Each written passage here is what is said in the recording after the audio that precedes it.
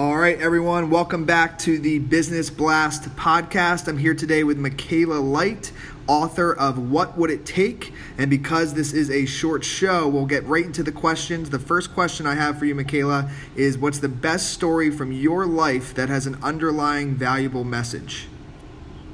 Well, I used to live in Maryland in the United States, and my intuition was telling me to go to the Andes in Latin America, and my ego really did not want to go. It was afraid, I don't know anyone there, I don't know what I'll do.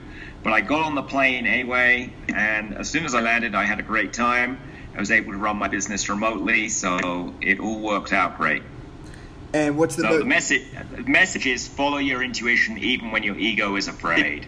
Yes, and that can be tough sometimes. I can relate to that as well. What's the most valuable piece of information we should know that's within your expertise or industry? Well, I think it's this what would it take question, because it lets you get solutions to business problems you're having. You know, if you've got what would it take to grow my profits 10% this month? Your intuition will start giving you answers when you ask that question. And it's very different from asking how will I do something, which gets you lost in the weeds of all that ego and mental stuff instead of connecting to your intuition. And what's your best piece of overall business advice? Well, that's a good question. I would say it's balancing joy with profits. When I was younger in business, I was so focused on the money, I didn't pay attention to how happy I was with what I was doing. And now I think it's important you have both. You both have the joy with what you do and you have the profits. And if you could give your younger self, and maybe this ties in, but if you could give your younger self one piece of advice, what would it be? Relax. All those worries I used to have, most of them never happen. So just relax more. It'll all work out. Doesn't mean you don't plan or figure out contingencies for stuff, but if you spend all your life worrying, it's like a downer. I agree. And in your opinion, what's the key to happiness? Well, for me, it's creating new stuff. So I love writing books, doing podcasts, dancing, creating art.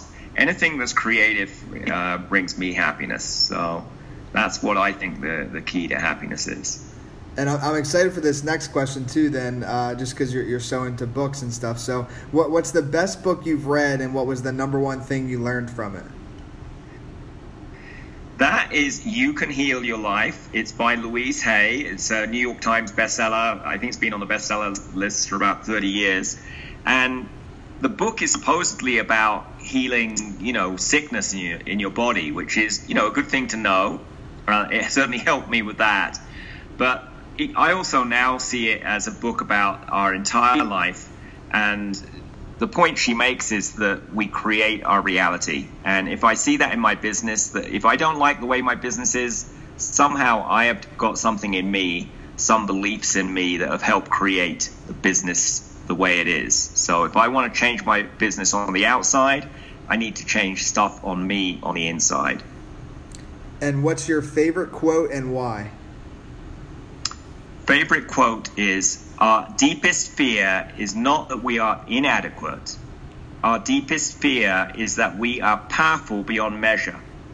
It is our light, not our darkness, that most frightens us. And that's by Marianne Williamson, who is an author, writes on how you can create your life and stuff. I love that quote too. That's one of my top ones as well. And the last question is, where can people connect with you and find you online? Our website is intuitiveleadershipmastery.com, and if you can find us on the website. There's also YouTube, podcast. There's a book of that title as well. So just Google for Intuitive Leadership Mastery and you'll find me.